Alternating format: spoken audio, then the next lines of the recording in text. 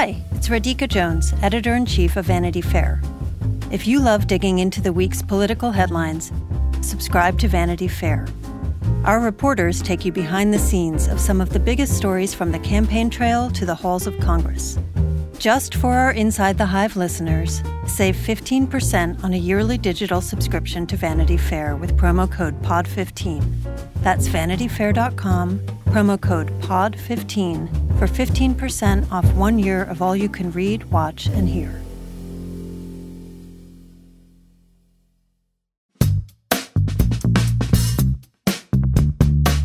Good morning, afternoon, evening, wherever this finds you. I am Emily Jane Fox. I am here with Joe Hagan. We are back inside the Hive. Hey, Joe. Hi. It's great to be back with you inside the Hive, the three of us. The three of us. It is possible that this may be the last week where we have someone inside the Hive, but I mean, who knows? Who's to say? In the meantime, we're all very excited for you here at the Hive. The Vanity Fair family awaits its new member. And you are still working like you actually do the work of two people, it seems like, on a week-to-week basis. You've got print stories you're writing, and today you've got 3 interviews here on the Hive. I just want to go out on a bang, you know? I want to give you guys as much of me as I could possibly give you so that you really miss me when I'm gone, though I won't be gone from here for too long, because I will miss all of you too much. But in the spirit of talking about leave and how long I will be gone, we have such a killer lineup today. I'm so excited. This week has been busy. I have done 3 interviews for this episode today because I couldn't help myself. They were just 3 incredibly interesting perspectives on a topic that touches everybody, whether you have children, whether you want to have children, whether you have elderly parents, whether you have someone who has been sick. Hopefully this won't happen to you, but someone who you do have to take care of in your life at some point. This is a topic that touches probably every household in America, and that is paid leave. Of course, that includes maternity and paternity leave, but all sorts of kinds of leave that you could have to take in your life. And who better to talk about this than the 3 guests that we have interviewed today? It's a little bit of a different kind of episode because they're 3 separate interviews that we are putting together, but we wanted to get everyone's perspective. They're such leaders and experts in their fields and on this issue that it was worthwhile to do all 3 of them, and hopefully hearing them back to back. They're completely different perspectives, but all wildly smart and engaging and important. So we have Jen Psaki, who is the press secretary for the White House in the Biden administration, talking all about the administration's priorities and plans for paid leave and why they're focusing on what they're focusing on, how they're planning to push it through obstinate Republicans who are standing in the way, how they're planning to pay for it, and what President Biden thinks about the issue and how focused he is on it. And that was a fascinating conversation. Jen, of course, is a mother, and she worked in the Obama administration as well. And in 2015 was one of the first people, if not the first person in the Obama administration to take advantage of the 12 weeks paid leave that the Obama administration put in place for the White House. She was in a very high-powered role and still took the leave. And we talk all about that. We actually talk about that with all the guests today about when you are successful and you are incredibly privileged and lucky enough to get paid time off, it is sometimes hard to take it because you are worried about your job being left behind and people being left in the lurch and whatever it is. And all 3 of these people took all of their leave and said how important it was for them, for their families, and for them as examples to show that you should mark this moment in your life. The second interview we have is with Alexis Ohanian, who founded Reddit and is married to Serena Williams. I don't know if you've ever heard that name before. I would imagine you have. Not really a sports type, but I'm sure she's famous. Rings a bell. He admitted to me that he had never really thought about paid leave until he became a father a few years ago. And now it is something he is constantly thinking about, and he has fascinating insights about what it's like as someone who runs a company, but as a dad. And we talk all about paternity leave and the stigma around it and all of the things that men don't usually talk about. Most men don't get paternity leave, and the ones who do get it don't take all of it. And we talked about why that is and what that could look like in the future and some really interesting thoughts around that, which sort of cracked my brain open. And then we talked to Jenn Hyman, who is a co-founder and CEO of Rent the Runway, a very big, successful company.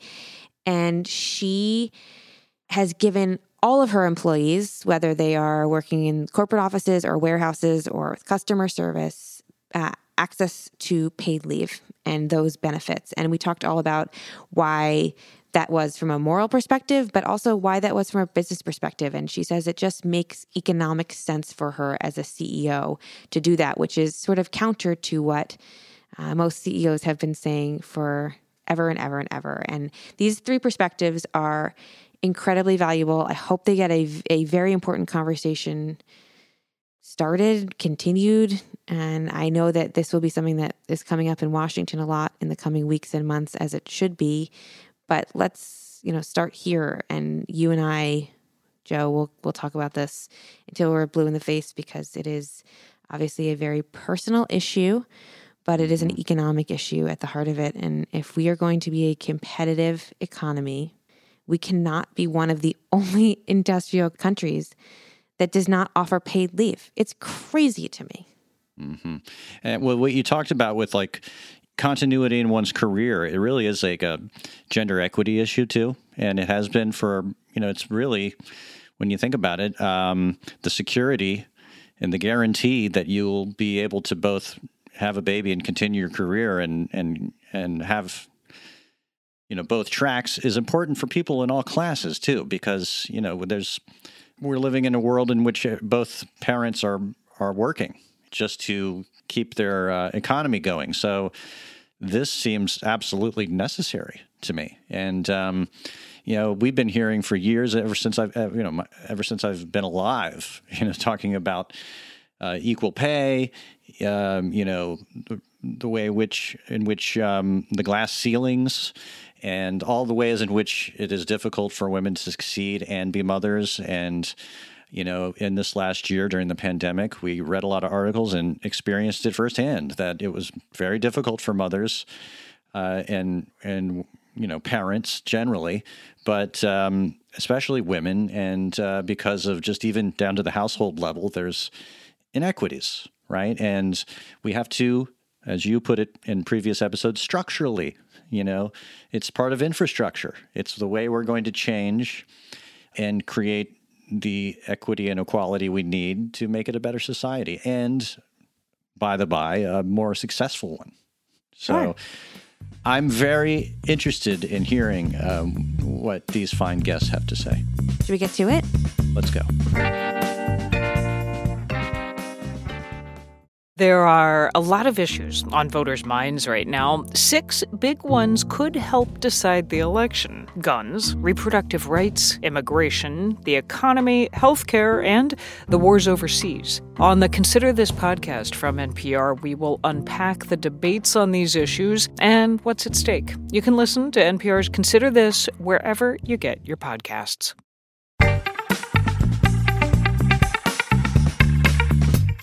We are going to start off our series of interviews with Jen Psaki, the White House press secretary, who talks all about the administration's work on the issue, the priorities, and how they're going to pay for and pass everything through Congress.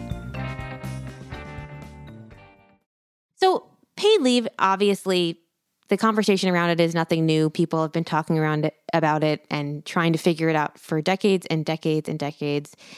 The impact is huge. It's an issue of competitiveness. It's an economic issue. It's a personal issue. And the U.S. is one of the only countries in the world that has not figured out how to guarantee paid leave to its citizens. So talk to me, Jen, about how this fits into the administration's agenda and what the plans are to push something forward. Well, first, I agree with you completely that this is an issue that I feel like we've been talking about for decades. Long before I had my first child, almost 6 years ago, we were talking about this issue.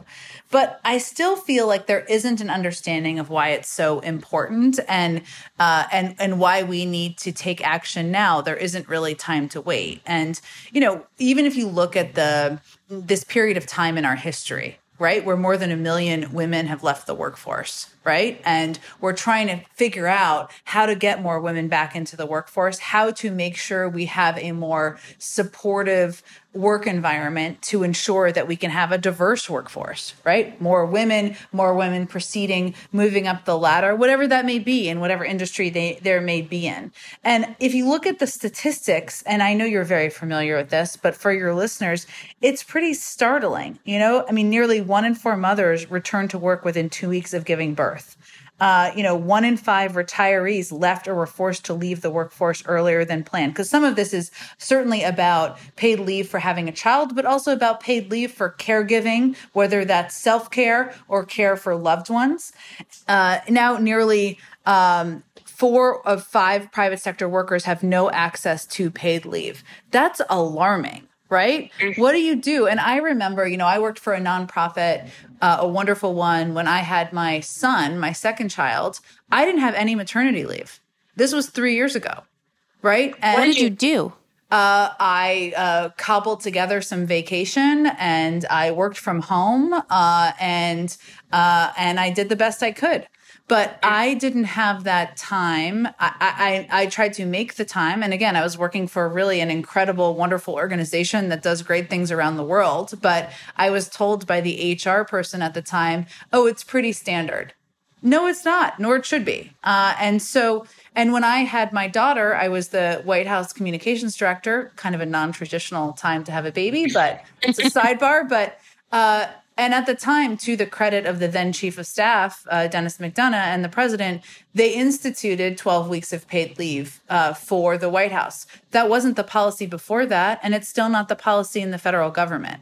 So point is, I think we've had a lot of talk about this and conversations about it, and a lot of amazing advocates and celebrities who are saying we need paid leave. But I think it's important to dig into why, which is exactly what you're doing. So thank you. Why, and kind of how behind we are in the world, but the impact this is having on women on an individual basis and on communities and frankly on industries, as women are having to make the choice as the primary caregivers of what they do in these scenarios.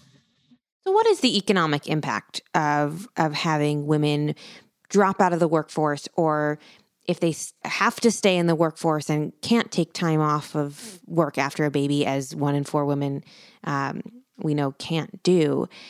What is the economic impact of it? How is that holding us back? And I think that speaks to, why, if some people are confused about why this conversation is sort of tied in with infrastructure spending and on the administration's focus on building back the economy better, just explain to people who may not be as familiar with it what this all means for our economy.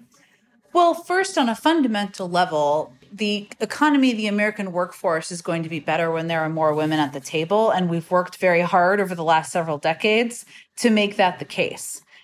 There's countless studies that show that. And, women still are the primary caregivers. There's a lot of studies and data on this in terms of what the impact will be or what the impact can be. There's an interesting survey of California employers after the implementation of their paid leave law that found that a majority of businesses, actually 87%, experienced no increased costs related to the program. And some businesses even reported cost savings. And why is that? And that's important because I think the assumption is that maybe we should do this for moral reasons, but it could have a negative impact. That just doesn't really play out. That is true for a range of reasons, including worker retention. Right, the elevation of employees, and as they are continuing to know their skill set, know their industry, and proceed and rise through the industries, reducing the rate of turnover, which reduces the cost to employers to find and train new employees. Even employee morale, knowing that you can rely on that leave for whatever the reason is. Maybe it's a new baby, maybe it's taking care of a parent, has a huge mental benefit and therefore a financial benefit. And so, the argument that some make, that this is just not something that people can afford. One, I mean, the president's proposing an investment to make this possible, right? A. But two, it's something that over the long term, we also think it can help the competitiveness of our workforce and the worker retention at a lot of companies and industries as well. Sure. One of the things that struck me, I was reading through your fact sheet as I was preparing to talk to you, and one number that's really stuck out to me was that 91% of the income gains experienced by middle-class families over the last 40 years were driven by women's earnings. And if you have millions of women just over the last year dropping out of the workforce during COVID-19 to take care of their families, and 91% of the earnings experienced by middle-class families over the last 40 years have been driven by women, what an incredible loss to the economy by not investing in these kind of policies, right? That's absolutely true, and such a good statistic. Thank you for reading our fact sheet, I'll just say. But, I think it also has an impact on, there are also interesting statistics about the number of families where the primary breadwinner is now the woman in the family. That is also a rising number. So it impacts individual families as well, and therefore communities. And that is a big financial impact on families and communities, but also, there's an aspect of this that is not just about jobs, but about how you ensure that, women are continuing to proceed in industries, right? And it sends a very strong message to women who are thinking about pursuing a law degree or a PhD, or a lot of even these further education opportunities as to whether that's worth doing, right? Can they have a law degree and be a lawyer and have paid leave? Now, maybe that's not the best example because a lot of law firms are kind of in the bigger industry area where they may have paid leave, but is it beneficial to get that PhD if you're not sure what that's going to look like? If it's a required part of federal law that you can have this paid leave, maybe that will incentivize even that, the further education and even increasing the number of women who are pursuing those advanced degrees. That's fascinating. You mentioned what the president is proposing in order to have these kinds of policies in place. Can you walk me through what the administration is putting out there? So what the president's proposing is guaranteeing 12 weeks of paid parental, family, and personal illness or safe leave by year 10 of the program. It will take, point is, you can't do this immediately in his view. It will take some time to implement, but it is something that he wants people to know that they can rely on over time. It also would ensure workers get 3 days of bereavement leave per year, starting in year one. So there's a certain phase-in about it. It provides workers up to $4,000 a month, with a minimum of 2/3 of average weekly wages replaced, rising to 80% for the lowest wage workers. So there's a number of components. Again, there'd be a phase-in over time. But as you noted in the beginning of our conversation, we've been talking about this for decades. Even a phase-in of this and an assurance to women who are in middle school, high school, even college today, that this is something that they can rely on as they look to a stage in their life where they might be more likely to be caring for children or even caring for parents, is something that would really help our workforce over time. Speaking of workforce, one of the things I also found in your fact sheet that just really jumped out at me, and I think it's just indicative of how deep the understanding of the issue is that there is a focus on providing universal high-quality preschool to all 3- and 4-year-olds as part of this plan. And in addition, investing in early childcare providers and educators. These are some of, it is a group of people that doesn't get talked about a lot. And the fact that you guys are focusing on it really stuck out to me. These are some of the most underpaid workers in the country. Half of them are on public income support.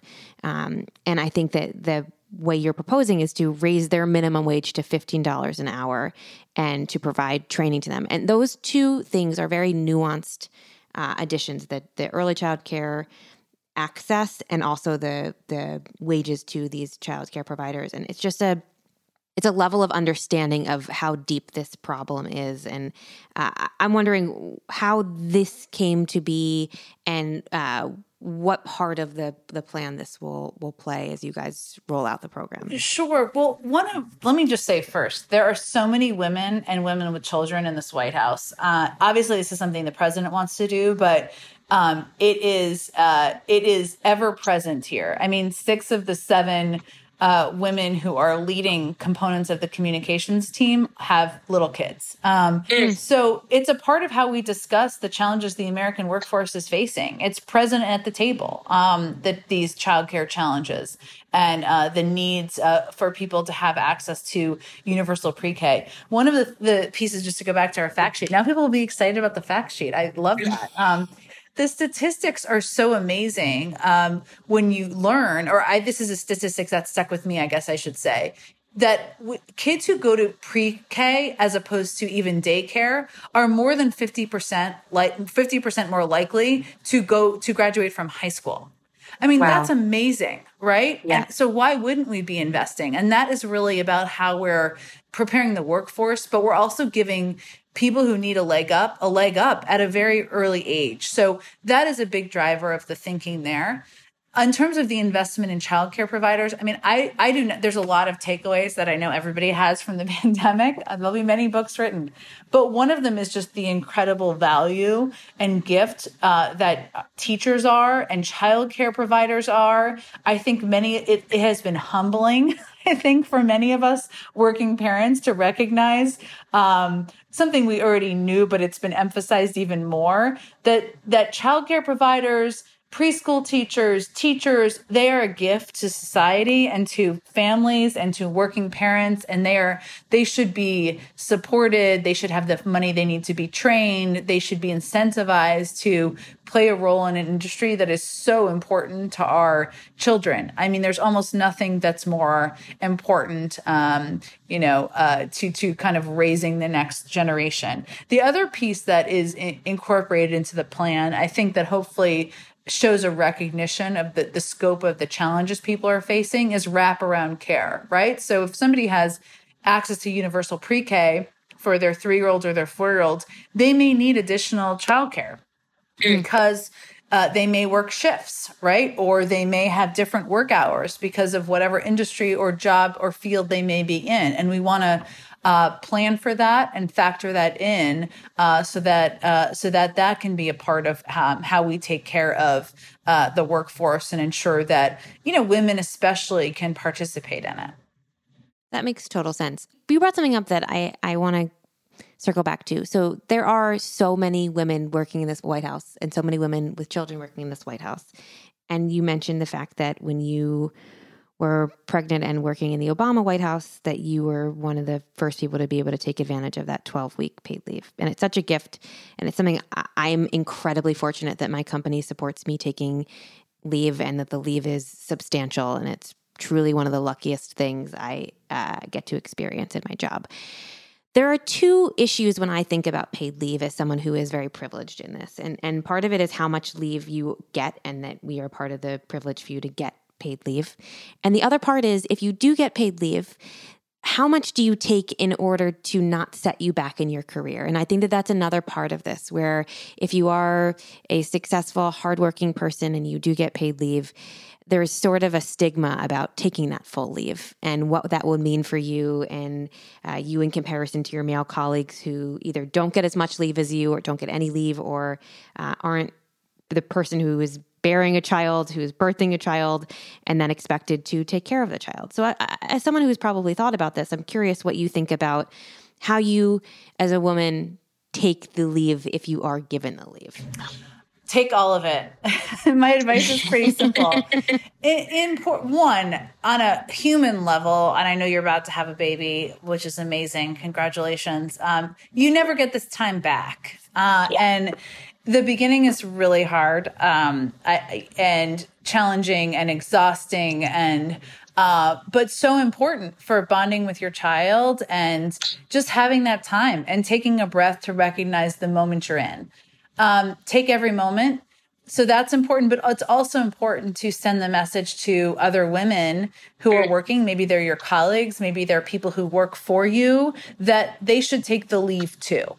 And I remember early on, when I was about to have my daughter, there were also a number of dads who were preparing to have kids. And I remember Jason Furman, I think it was him. So hopefully if he listens to this, he won't. I think this was him. He said, I'm of course taking all of the paid leave for men, because he also wanted to send the same message to his colleagues that was an important step for dads to take. And there's an important role for dads here as well, who have access to paid leave. And again, it is privileged. It's not as common as it should be. But I think for women and men who are offered that paid leave, talking about how they should take it, their employees should take it, let's reduce the stigma of it, right? Having children is a part of, should people choose, something people should choose. And have the ability to do. So I do remember when I came back from having my daughter, I was gone for 12 weeks because I took the full leave. And I think I was in some briefing with then President Obama, and he was like, "Oh, you're back already." Right? Which is just a reminder the world goes on, right? And totally. That was easy for me maybe to feel in that moment. It's not always as easy, I realize, depending on where you are in an organization, but you never get that time back. And I would say my advice would be to take every moment. That is very good to hear. And I think that you're right in that the more people who talk about this and take this and normalize this, the better it is for everybody. So all of these policies cost money. I believe that the American Families Plan includes $1.8 trillion in investments and in tax credits, which we haven't talked about. We can talk about a little bit now, over the course of 10 years. So it's not all up front, but that's a lot of money. How are we going to pay for this? Well, it is, but also we can pay for it, and we have a range of ways to do it. And so what the president's proposed on this is a couple of things. Raising the corporate rate, having it go back to the rate that it was back in the first year of the George W. Bush presidency. That would impact. There's a lot of companies out there, we know by data, in the top, some of the top earning companies that didn't pay any taxes at all. They should pay some taxes, and we think they can afford it. That's how we can help ensure we are preparing our next generation of workers. He's also proposed raising the individual tax rate, something that would impact about 1% of Americans. He has a bottom line that nobody making less than $400,000 a year will have their taxes go up a single cent. He will not budge from that. He's unmovable on that front. But there's a lot of ways, raising the corporate rate is something we should do anyway. We should make the tax code more fair. And his view is that these investments, making sure kids have access to universal pre-K, we're providing support and funding so that people can go pursue 2-year community college degrees, extending the child tax credit. I know something we can certainly talk about. That those are things we should do because they're good for our economy, good for our workforce, good for the country. And there are people who can afford to pay a little bit more to cover it. Sure. I have to ask this because Republicans have shown very little willingness to give on the physical infrastructure side. I think their proposal was very significantly less than what the administration and Democrats on the Hill propose. So how do you get support amongst Republicans to give on the care infrastructure side of this if they have been unwilling to spend on infrastructure spending in general? I mean, first, what we're looking at right now, which we're still need to dig into more details on, is about a $1 trillion infrastructure proposal, which has doubled in size from what was proposed by Republicans just 2 weeks ago. So that's movement in the right direction. But there is a process that has already started, a budget reconciliation process that is moving forward in the Senate, even as we're continuing to negotiate with Republicans on the infrastructure package. The politics of this are hard to wrap your head around because investing in areas like caregiving or universal pre-K, they're actually quite popular with the public. No one is like, I'm a registered this party, so I don't think my kid should go to universal pre-K. That's like not how the public works, right? It's hard to argue against that, yes. Right, nor should it. And so I think we'll have to see. We're going to continue to pursue bipartisanship, and the politics of it are a little wacky and confusing because why? A lot of the proposals the president has put forward are wildly popular with Democrats, of course, but independents, and many of them are very popular with Republicans because you know what? People don't look at things through the political prism of the, fights that are within the zip code of Washington, D.C. So we'll continue, but the reconciliation process is one where, it's an opportunity to move things forward. And if Democrats stand together and are open to moving it forward, then it can move forward through that mechanism. But it can also get Republican votes even at the last moment. Well, here's hoping. I have fingers crossed for that. I know you have many fish to fry today, many things to do, so I won't take up more of your time, but I just am so grateful for you talking about this, for you pushing this through, for your voice on this. And I just am so, so happy that we got to sit down and discuss. Thank you for your time and for elevating this. And I'm just so excited for you to become a mom. It's the best thing that's ever happened. My daughter is a magical unicorn, and I'm sure yours will be too. I hope so. And my hope is that she does not have to have this kind of conversation when she is my age and she's thinking about having her own children, that this is something that the administration can pass. And by the time she is 10 years old, it will be in place and we don't have to have this conversation. Here is to hoping. I hope that is the case for her as well.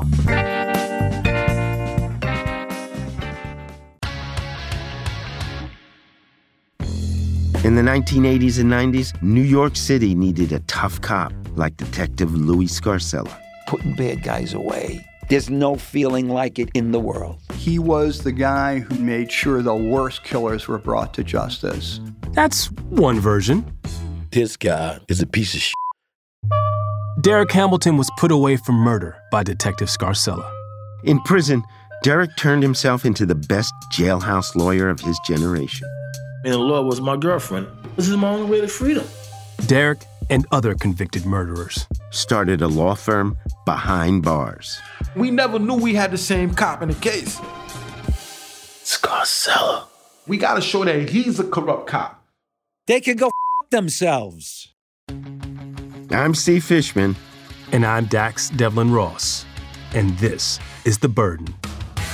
Listen to new episodes of The Burden starting March 19th on the iHeartRadio app, Apple Podcasts, or wherever you get your podcasts. And to hear episodes 1 week early and ad-free with exclusive content, subscribe to True Crime Clubhouse on Apple Podcasts.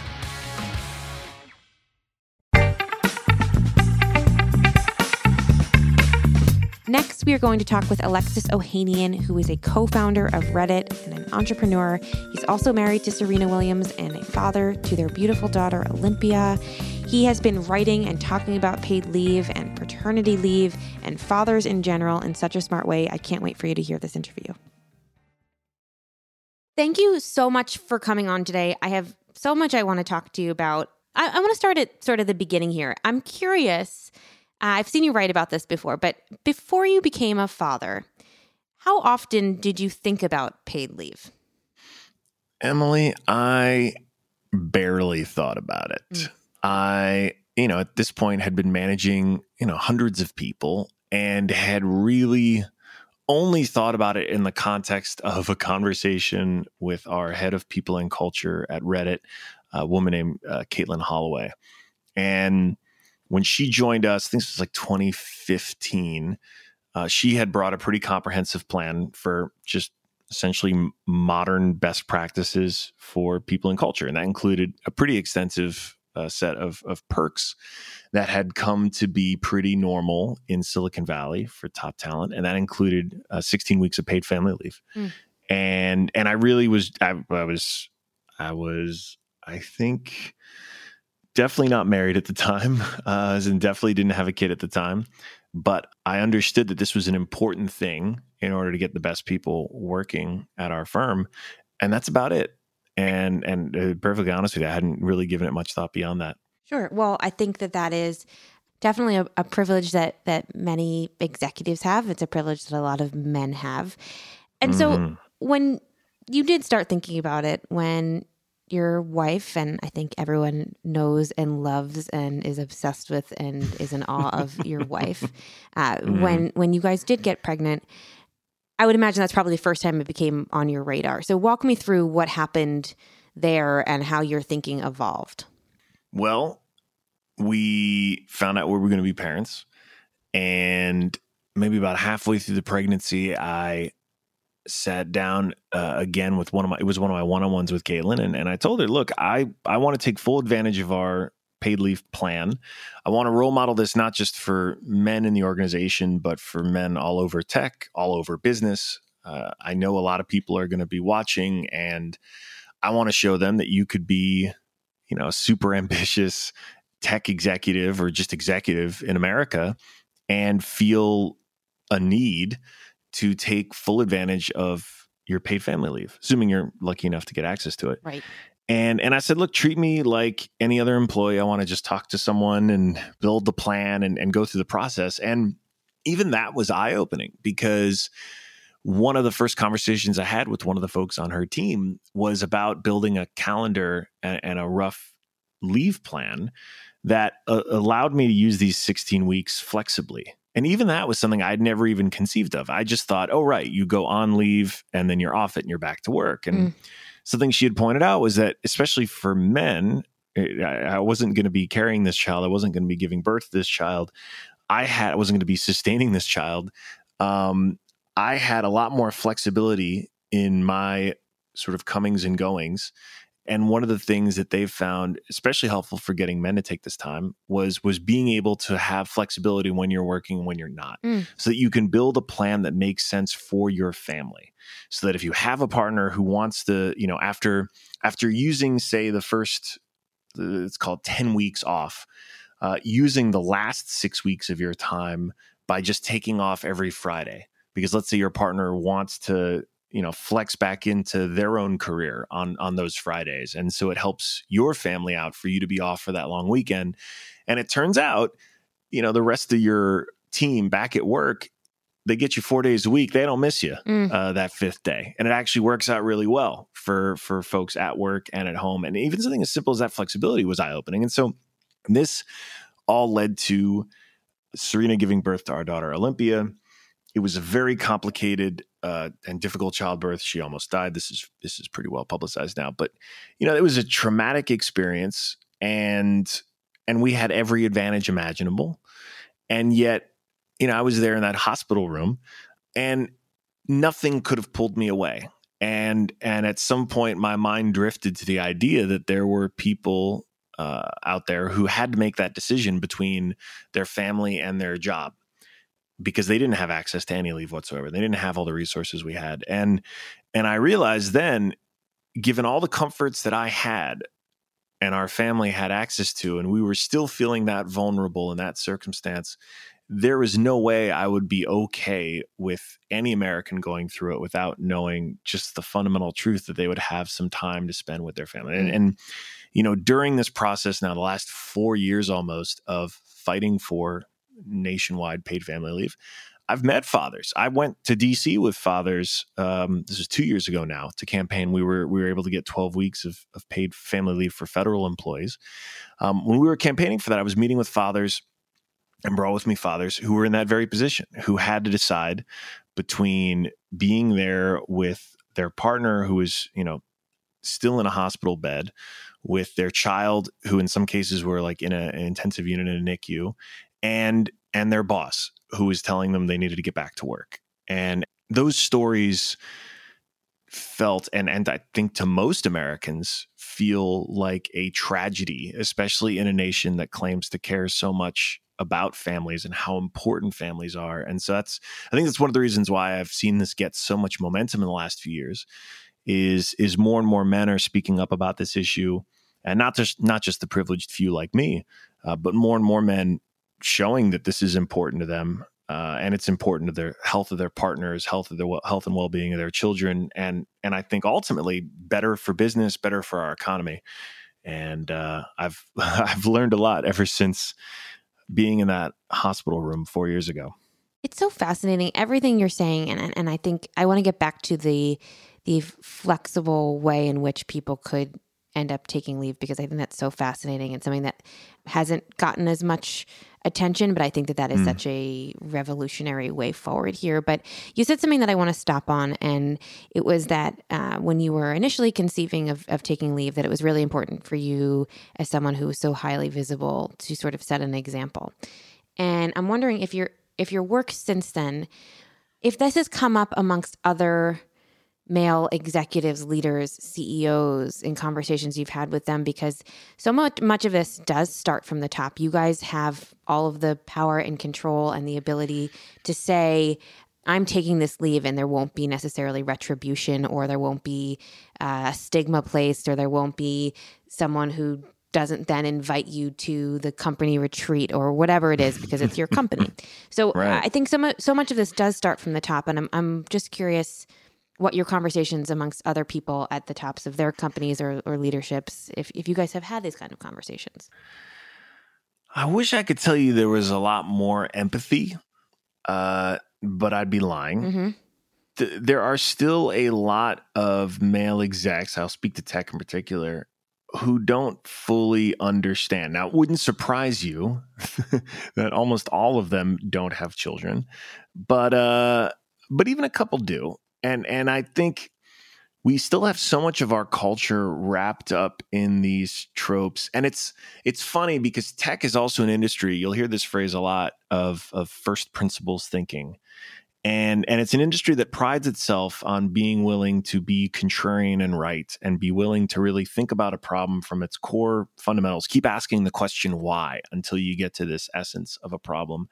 And yet remains, in a lot of ways, really hung up on pretty irrational thinking on this. And I think it comes back to a fear or a concern or an insecurity around work. And one of the things that I really hope, even for men with tremendous power and whatnot, it is a deep-rooted insecurity around masculinity and work. And look, we all have our baggage.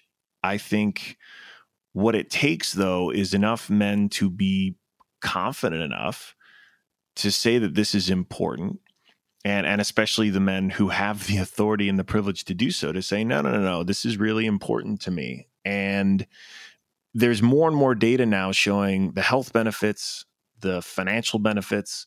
Like, as an employer, I go out of my way now to tell. I've had multiple male employees that I have told, like, very explicitly, you really, really, really, really, really got to take this. Like, find a way to take this. And flexibility, again, helps here, right? And to give them as much air cover and confidence as I can so that they know there's no retribution for this. And I still think it's going to take time, because even when we get this to be accessible, like a federal paid leave policy for every American, we're still going to have to do a lot of work to get men to feel confident enough to take it. And I think it just comes from having more and more conversations about this. You see guys in the popular culture, Chance the Rapper, I think he curtailed one of his tours for his second child's birth. He was very public about it. He said, look, this is a really important time for my family. I don't want to be away. The tour is a grind. And I hope you all understand I want to be with my wife and our kids. And there was even a pitcher in the World Series for the Nats who missed a game he was supposed to, I think, start or at least play in for the birth of a child. And again, it just resuscitated this idea of, oh yeah, like, this actually really matters to people. This is an important thing for men to do, because, I mean, look, let's be real. Our jobs are not going to be there at our funeral. And our careers have a very, very important role in defining who we are. And I say this as someone who I love the work I do. I want to be the best at the work that I do. I also know that the few and closest relationships that I have, my family, is at the end of the day, they're the ones showing up at the funeral, I hope. Well, TBD, and hopefully there's a long ways to go for there. But the investment that we can make in our families, especially at such a pivotal time when we're welcoming a new member, so worth it. That return on investment is so massive. And I think it's just going to take more and more men saying, hey, this matters. And not just to be there for the day. My dad, to his credit, he took a vacation day. It was a sick day, one day when I was born back in 83, because the culture was very mired in an idea that, if everything's cool, you go home or you go back to work. And thank God everything was okay, right? But again, how many dads were there spending the night in the hospital wondering, Jesus, do I go to work the next morning or do I stay here with my wife and newborn? It wasn't even, I would imagine it wasn't even a question that most people were asking for much of the last, history of time. Think about that. Like I feel comfortable making the generalization that just about any human being would have some moments of trauma having to decide between those two. And yet, the overwhelming, not even choice, the overwhelming result was, I got to go back to work. And I think the other area where we've had a lot of success in this movement is having people learn that 1 in 4 moms in the US are back to work 10 days after childbirth. That alone should stop every American in their tracks. It's right? When I think about that, it is crippling to me, just the thought of it. It is literally, when you consider, right, the number of women who have birth via C-section, right? The idea of anyone going back to work 10 days after childbirth, naturally or not, is a jarring thing. But then when you especially consider, how many women ultimately have surgeries and all kinds of other complications, like it is shocking. It is absolutely shocking to think that it is the norm. And again, in a society that prides itself on the value of the family and is, I would hope, thinking rationally about how we support these families, both for their health and their well-being, as well as our economy. We don't want people going back to work 10 days after giving birth. We don't want that. That's not good for anyone. It's not good. The strongest argument I make to other execs, male execs, who are hung up on the idea of offering paid family leave to both men and women at their firm is like, there is no way that dude coming into work is doing anything close to his best work unless the home life is solid, like on solid footing. And there are few things more jarring than bringing in a new child. Even if everything goes perfectly, there are still a few things more jarring than that. And we need to get real with ourselves about how, and I hope COVID also illuminated this, the myth of work and life being separate things. We don't turn off a switch when we stop working and then we're full-time living now. These things bleed into one another all the time. And COVID proved to everyone, especially when we were all quarantined, that it's all on the same spectrum. And it's ridiculous to think that there's any distinction. And so there's a great argument to make that you want your workers to have the peace of mind and stability to be able to do their best work. And they're only going to get it if they know they have this flexible time to be with their families as their families need it. And look, if you're on your 4th kid and you're like, this is fine, we got this, I'm good. I still challenge those parents to find ways to take advantage of this in a way that suits your family's needs. I have a feeling that if you have that conversation with your partner and you're like, hey, so I've got these, N weeks, let's say 12 is what we're pushing for at the federal level, they will find ways to use that in order to better support their load. And I think you all end up being better off. But I just want everyone to have that opportunity. And we're still a ways from it, but we're getting there soon. That is so rational and logical when you lay it out like this. And I would imagine it's so effective when you explain this to other people. And the last thing I want to ask you is, I know that you have explained this when you've gone to talk to lawmakers and you've gone down to Washington.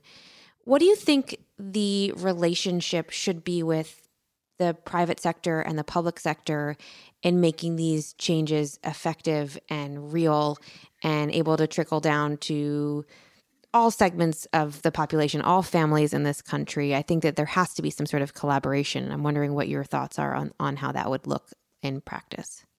Well, certainly as an employer who has the resources to offer this, I'm happy to. And I'm actually, this is one area where I will give tech as an industry some flowers, because the tech industry does have, across the board, I mean, almost all of the major companies have pretty generous paid leave policies, again, by US standards. And I think that helps to drive a normalization of it, because as the economy and actors in it realize tech is such a big part of everything. Every business is realizing they have to be a tech business. As a result, they need to have tech workers at their businesses. There is no way a tech worker is leaving great perks in a great city to go, like, I don't know, live somewhere else for some random CPG company that's trying to figure out how to be a technology business, unless they also get great compensation that was just as good as what they had before. And talent, you'll see, is already starting to spread into other industries. And as that talent takes with the expectations of paid leave, I think you're seeing more and more paid family leave policies, even like Target expanding employee benefits for paid leave. You're seeing more and more employers thinking, okay, parental leave matters. We need to have this, and let's lead the way. And I think we've seen states show their own paid leave programs, Jersey, Rhode Island, New Jersey, of course, Rhode Island, New York, California. They have shown ways to implement their own types of policies around this. They've shown that they've been positive on things like productivity and morale and health and well-being. So, like, we've had experiments at the state level. We've had the federally funded program for federal workers for now a couple of years. And I think it's all converging now with hopefully this year, where we're going to see a federal paid leave program, because we have enough. You know, we've got enough proof points now, enough momentum now, that we can get what the country really needs, which is the opportunity for every worker, which is a chance for small businesses that, you know, don't necessarily have the resources off the bat to provide it. Small businesses now get the advantage of having it, so to speak, because it would be provided at the federal level. And that also obviously frees up more dollars for us to be investing more in our workers and innovation and all the other things that make the economy work. And you did bring up an important issue, which is the only way this really works is not just for wealthy families like mine to have access to it, but for all families. And we know there is already, you know, a massive gap in the healthcare of especially people of color, and you know, the Black maternal health crisis is a very well documented one, and one that needs its own intervention. But for now, here is an opportunity to bring paid leave to every family in this country across all lines, and I think actually make a huge difference. This has been so illuminating, and it's a conversation that I'm obviously having in my own personal household a lot, and I know that it's a conversation that's happening in households all across the country, and I'm just really grateful for you having it out loud, and hopefully your voice continues to echo and spread, and I just appreciate your time and your thought and your brains on this. Thanks, Emily. I'll tell you, this is the easiest thing I have had to advocate for. From a policy standpoint, it is a blessing to be able to fight for this, because it is so important. I'm not trivializing it at all, but every American has some connection to some part of this story. And I think even a few years ago, really the only debate point was around how to fund it. And that was heartening, even at a time when this country is more polarized than ever. This does feel like something that can bridge together left and right, because every American believes in the strength of the family, and every American sees the value of having paid leave for both parents, and as well as in the case of adoption, as well as, you know, changing a culture that historically has, you know, had up this weird facade of a work life and a home life, and especially for men, created this illusion of, you know, a weird split of responsibility. And maybe this is one of the silver linings from COVID, because every one of us who has children was exposed to the load of being a parent / teacher / nanny /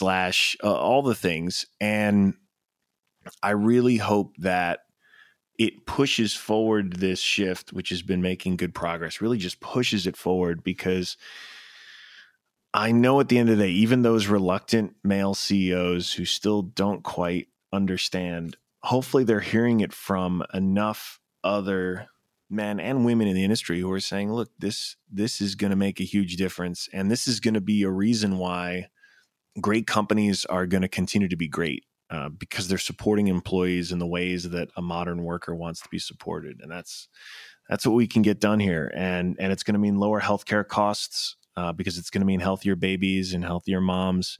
And I really do believe it's going to mean better outcomes for families and businesses alike. And that's a lot to get excited about. It excites me, and I am hopeful along with you, and your voice is really doing a lot to get there. So thank you, and thank you for your time. I really appreciate it. Oh, for sure. Thanks, Emily.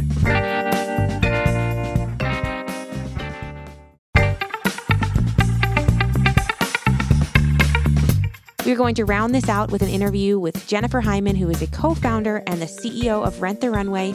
She has incredibly progressive policies around paid leave, and I can't wait for you to hear what she is doing, thinking, and how this makes economic sense for employers to do across the country. So Rent the Runway started giving the benefits that it normally would give to corporate employees a few years ago to all hourly employees, including people who worked in the warehouse, customer service, stores. All of these employees got access then to leave time when they had a new baby, or if there was a bereavement, or if someone sick in the family. How did you make those numbers work as someone who was running the company? I think when people have traditionally thought about benefits, they've thought about benefits in terms of an HR cost on their P&L that they have to manage every year. And one of the things that I started thinking about is, what is the total kind of costs associated with an employee? And some of those costs that are much larger than benefit costs include the cost to acquire a new employee and to train them and to ensure that they have, steady state productivity, meaning that when you bring on a new employee, they're not as productive, whether they're a software engineer or they're an hourly warehouse employee, than they are when they're 6 months, 12 months, 3 years into the job. And in fact, it's the tenured employees who have the highest productivity. They often are training new employees. They're the ones that find ways to improve the organization. So I started thinking about the fact of, why is it that there is higher turnover amongst hourly employees? And we really, by nature of having kind of qualitative conversations with our hourly employees, learned that some of it was due to life circumstances, like having a child, caring for a family member who was having a child, caring for a family member that was sick, that it was due to lack of benefits, that people were leaving. They weren't leaving Rent the Runway because they didn't want to work at the company, but there were, benefits that corporate employees have gotten for many decades at companies like ours, that hourly employees have gotten a different class of benefits. And by nature of kind of equalizing benefits, it wasn't just the right choice from a moral perspective, but it dramatically increased employee tenure at our company, which means that there's lower costs of acquisition of new employees, lower recruiting, lower training costs, higher productivity, higher customer, and it's not higher customer satisfaction because higher employee satisfaction. The employees feel safe. And that has, had positive impacts on our bottom line. What are those positive impacts? Well, increased employee tenure lead to higher productivity, meaning a better customer experience that we're able to deliver, lower cost of fulfillment, lower cost of service. Sure. So, I think that benefits need to be, of course, offering equalized benefits to all of my employees was an expensive decision on one hand. But if you're looking at it holistically, it made financial sense. And it actually helped the company save money and offer a better experience over time. Well, it's definitely a longer term investment in your employees and in turn the company. And in my early days as a reporter, I covered retail. It was mostly big box retail. And this was something that used to come up time and time again in my reporting. It was the era of the beginning of the sort of new minimum wage fight. And I remember I was very closely covering Walmart, which is obviously a very different business model than your business model. But the issue of worker retention was huge. And the fact that they weren't paying their workers and weren't giving people benefits and weren't making them full-time employees was something that came up over and over again. Obviously, it has worked for your company to make this sort of investment, and it's worked for your employees, and the logic behind it makes such sense to me. I'm wondering how feasible this is for other companies to follow your lead. You have taken a major step that is such a great example, and it's working. Is this something that's replicable for people who don't have your exact business model? I think that if the cost of benefits was actually put against the cost of new employee acquisition and new employee training, that this would make financial sense at thousands of different companies.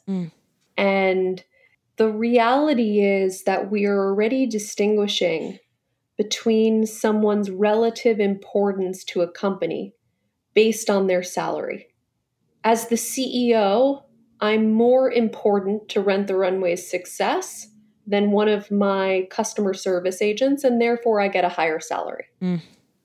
However, having differentiated benefits basically means that we are saying that my life is more important than an hourly employee's life, that my family is more important, that my child is more important, that my mother's illness is more important. And that's really wrong. We've basically, like, what I realized in 2018 before changing this policy and equalizing our benefits was that we had inadvertently created different classes of employees. And that was not only, morally incomprehensible to me, but it also didn't make sense financially because there were these massive hidden costs for doing that. Think about the strain of someone in your family getting sick or someone in your family passing away from the financial strain of that. That financial strain is going to be felt much more deeply to those who have lower salaries. So the very people who need the benefits the most in order to have continuity of employment are the ones that we often deny those privileges to. Our system should actually be the opposite of what it is. As the CEO, where I have a higher salary, if I had to take unpaid time off for someone in my family being sick, I would be able to do it. And often as a corporate employee at any organization, you're given some grace in those kinds of situations. You're not punching a time clock. So to give my hourly employees not only that same grace, but to pay them for that time so that they could have continuity of their jobs. They could understand there's a safety net at Rent the Runway, and therefore they could, be a full human being. They're able to take care of various, things going on in their life, both, positive and negative, so that they're still going to have a job.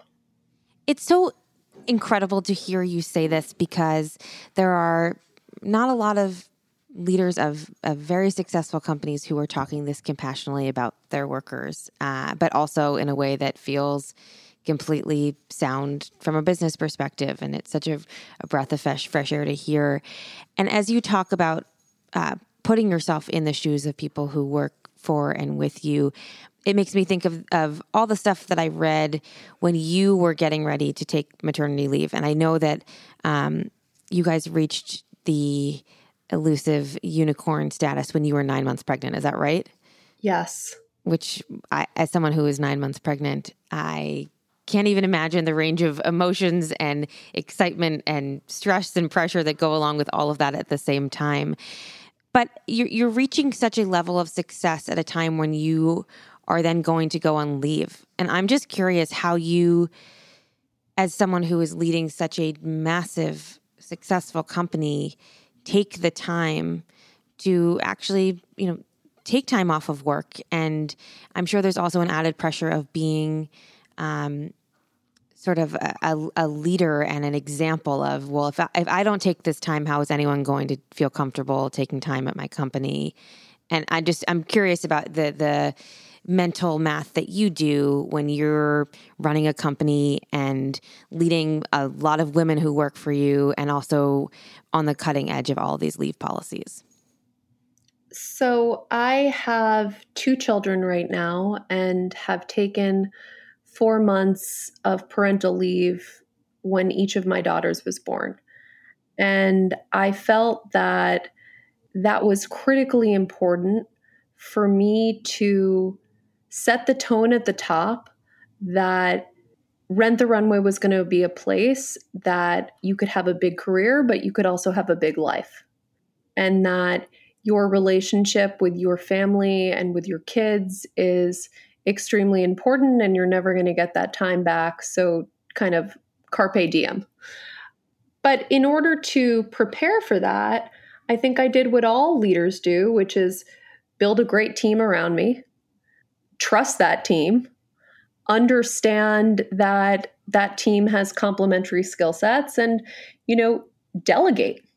And I actually think that, one of the more important things that I've done is not set the tone for myself, but when our former CTO, who was a man, had a child, I encouraged him to take his full parental leave, because I think that it's just as important for men to take that time to be with their families, to show that you can be a great dad in addition to being a great employee of Rent the Runway.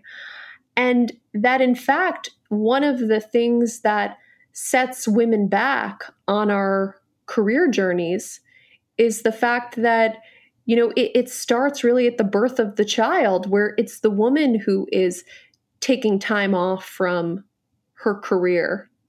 And if men were equally taking that time off in their organizations, you'd have more equivalent levels of women, being promoted, reaching more senior levels of authority within organizations. And I think that, we see this great diversion of people's career trajectories kind of by gender, really starting in your early 30s. And that's the exact time when women, are becoming mothers and having kids. So I think that parental leave is extremely important. It's extremely important for men if we're ever going to have gender equity in the workplace. I could not agree with you more. And it makes me wonder, you are an exceptionally successful woman who is running an exceptionally successful company. There aren't that many of you. And I hope to God that when my daughter is entering the workforce, there are a lot more of you, so that it's not, the few shining stars that are there. But as it stands, a lot of the people who are running these companies and setting these policies are men. And for a number of factors, men have not focused on taking their own parental leave or making that a priority for the mothers and fathers who work for them. And so I'm curious, in your conversations and your dealings with other people who are running major companies, what the reaction is to your policy, and if you talk to them about their own policies. I'm just so curious what the conversation at your level is about making this something that is more broadly available to other employees at big companies like yours. I think that people's willingness to actually take advantage of the benefits that their company offers is based on the culture of that organization. And there are a lot of organizations that on paper have great benefits, but in practice, those benefits are not really utilized. And I think parental leave is a great example of one that is often underutilized, especially when you look at some of the most competitive industries in the country when it, technology, finance, law. And I think that this is a conversation that I am often having with female leaders who understand how important it is for men to model the behavior. And I do think it's going to take male C-level executives doing that and modeling that behavior, modeling more work-life balance, as an example, for corporate culture to change. I mean, if this pandemic has taught us anything, it's that we have had, as Americans, a really effed up relationship with work for many decades. We are a culture of workaholics in this country where over the past few decades, we spent more and more hours at the office. To what end? Like, we've learned during the pandemic that people can be productive from anywhere. You could actually do your job in some cases more efficiently when you're remote, at least for part of the time. And this idea of like the FaceTime of showing up at a certain time in the morning and leaving at a certain time at night is not only like it feels like a dinosaur era idea, but it has led to, I think, a mental health crisis for decades in this country. And this is all kind of wrapped in one, a conversation around parental leave, a conversation around hours in the office. I mean, why is it that women are so rare in CEO jobs and C-level roles and kind of senior management roles at Fortune 500 companies? Well, women are still doing 85% of the childcare, 85% of the home management. So that means that, like, if there's a soccer game after school, who's showing up? It's the woman that leaves the office. Now, in reality, we need to move to a world that if that woman or man wants to show up at the soccer game, that's fine because we're mobile anyway, and she could do an extra hour of work at 8 p.m. that night after her kids are asleep if she wants to. Of course. She shouldn't be penalized for those choices that she's making to prioritize her family. Of course. And I think that is the reason why what you are doing and what you're modeling and the fact that you are considering the human costs along with the actual costs at your company is so important, and the fact that you're being so public about all the things that you're doing and how thoughtful you're being is absolutely essential. You are obviously taking a lead on what can be done on this issue in the private sector, but I'm wondering what you think can be done in the public sector as well. What in Washington and in state houses across the country should lawmakers and leaders be doing and passing and talking to business leaders like you about in order to take this problem out of just the private sector, out of the boardrooms, out of the C-suites, and into the halls where laws are actually passed and decisions can be made on the federal or state or local level? Yeah. One of the things I've thought about a lot since we equalized benefits in 2018, and I saw this very positive response from our hourly employees about how some of those enhanced benefits like bereavement leave or parental leave had changed their lives in positive ways. I started getting angry about the fact that I, as an individual leader, had so much power to either grant those benefits to my employees or not. Like, that it was my decision this shouldn't be a decision that a business leader can make or not make.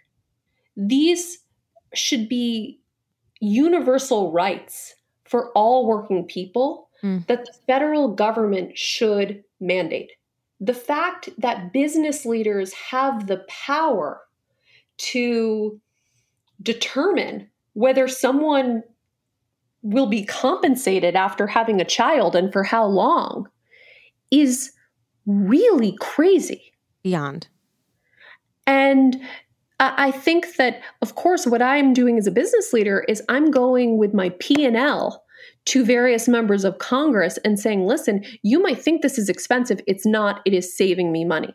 Because the only thing that, a senator or someone in the House needs to make their argument, they've tried to make their argument morally for decades. The moral argument obviously doesn't work. So here's the financial argument that this makes sense and this works. But the fact that we imbue business leaders with this sort of power to decide whether someone gets paid sick leave or whether they have bereavement leave or whether they can have a child, and companies distinguish between, well, women get X number of weeks of parental leave and men only get Y. Like, you're creating gender inequity. The business leaders have the power to create gender inequity, to create class inequity, to further problems that we already have in society. Sure. So, obviously business leaders have had to step up and do this because the government has been absolutely absent for decades. But, they shouldn't have this power. I should not have this power. And I really would love to get to a place where there are universal rights for all working people in all sectors at all sizes of business. Yeah, I had this conversation. I talked to Jen Psaki for this podcast, and we were talking about how when women leave the workforce because they can't take time off or their childcare is too expensive or for whatever million reasons that women have to leave the workforce, the bottom line in their families and the economic costs are so high. And all of those economic costs from individual families added together really impact America's competitiveness, and it really impacts predominantly the lower and middle class of this country. And those are problems that the government is then asked to solve. And so sort of passing the buck off to the private sector on these issues ends up coming back to Washington anyway. Well, can I make one kind of crazy argument? Please. So many Republicans in this country still believe in kind of Reaganomics, or this kind of trickle-down economics. Yes. Where if you create wealth at the top, it will somehow trickle down to everyone. Okay. I personally don't believe in that, but let's just assume for the purpose of this conversation that is true. Okay. That we as a country, our goal should be creating wealth at the top so it trickles down. Mm-hmm. Well, we have set ourselves up as a country to fail at that because there is a brain drain on 50% of our talent. That talent is women. So if you believe that we need to have the smartest people out there in corporate America innovating and making the most money, you've set us back in terms of our chances to do that. Because women don't have that same opportunity, and they could very well be the ones who are innovating and creating jobs and creating wealth. So no matter how you cut this and no matter how you view economic growth and where it should come from, it is absolutely the wrong financial decision to make to not guarantee our workforce parental leave. Sure. And paid leave in general, because I actually just made a mistake in calling it parental leave, because paid leave really covers a whole host of situations that come up throughout your life, from illness to, parents taking care of the older generation, taking care of the younger generation. We now know that we're in a time in our workforce where the biggest problems are actually elder care. Absolutely. It is a full family set of issues that don't end when your child goes to school when they're 6 years old or when they're out of the house at 18. These are issues that people face at every stage of life, multiple times throughout their lives. And these are problems that will not go away and have to be solved. And I think your point that you just made resonates, because it's so much of these economic theories and these political ideas and policies have excluded women because there haven't been women in Washington and women in the boardroom before now. And there are still so few of them in both of those positions. And I think it is no wonder that people are making an argument for, whether it's trickle-down economics or things should be happening in the private sector versus the public sector.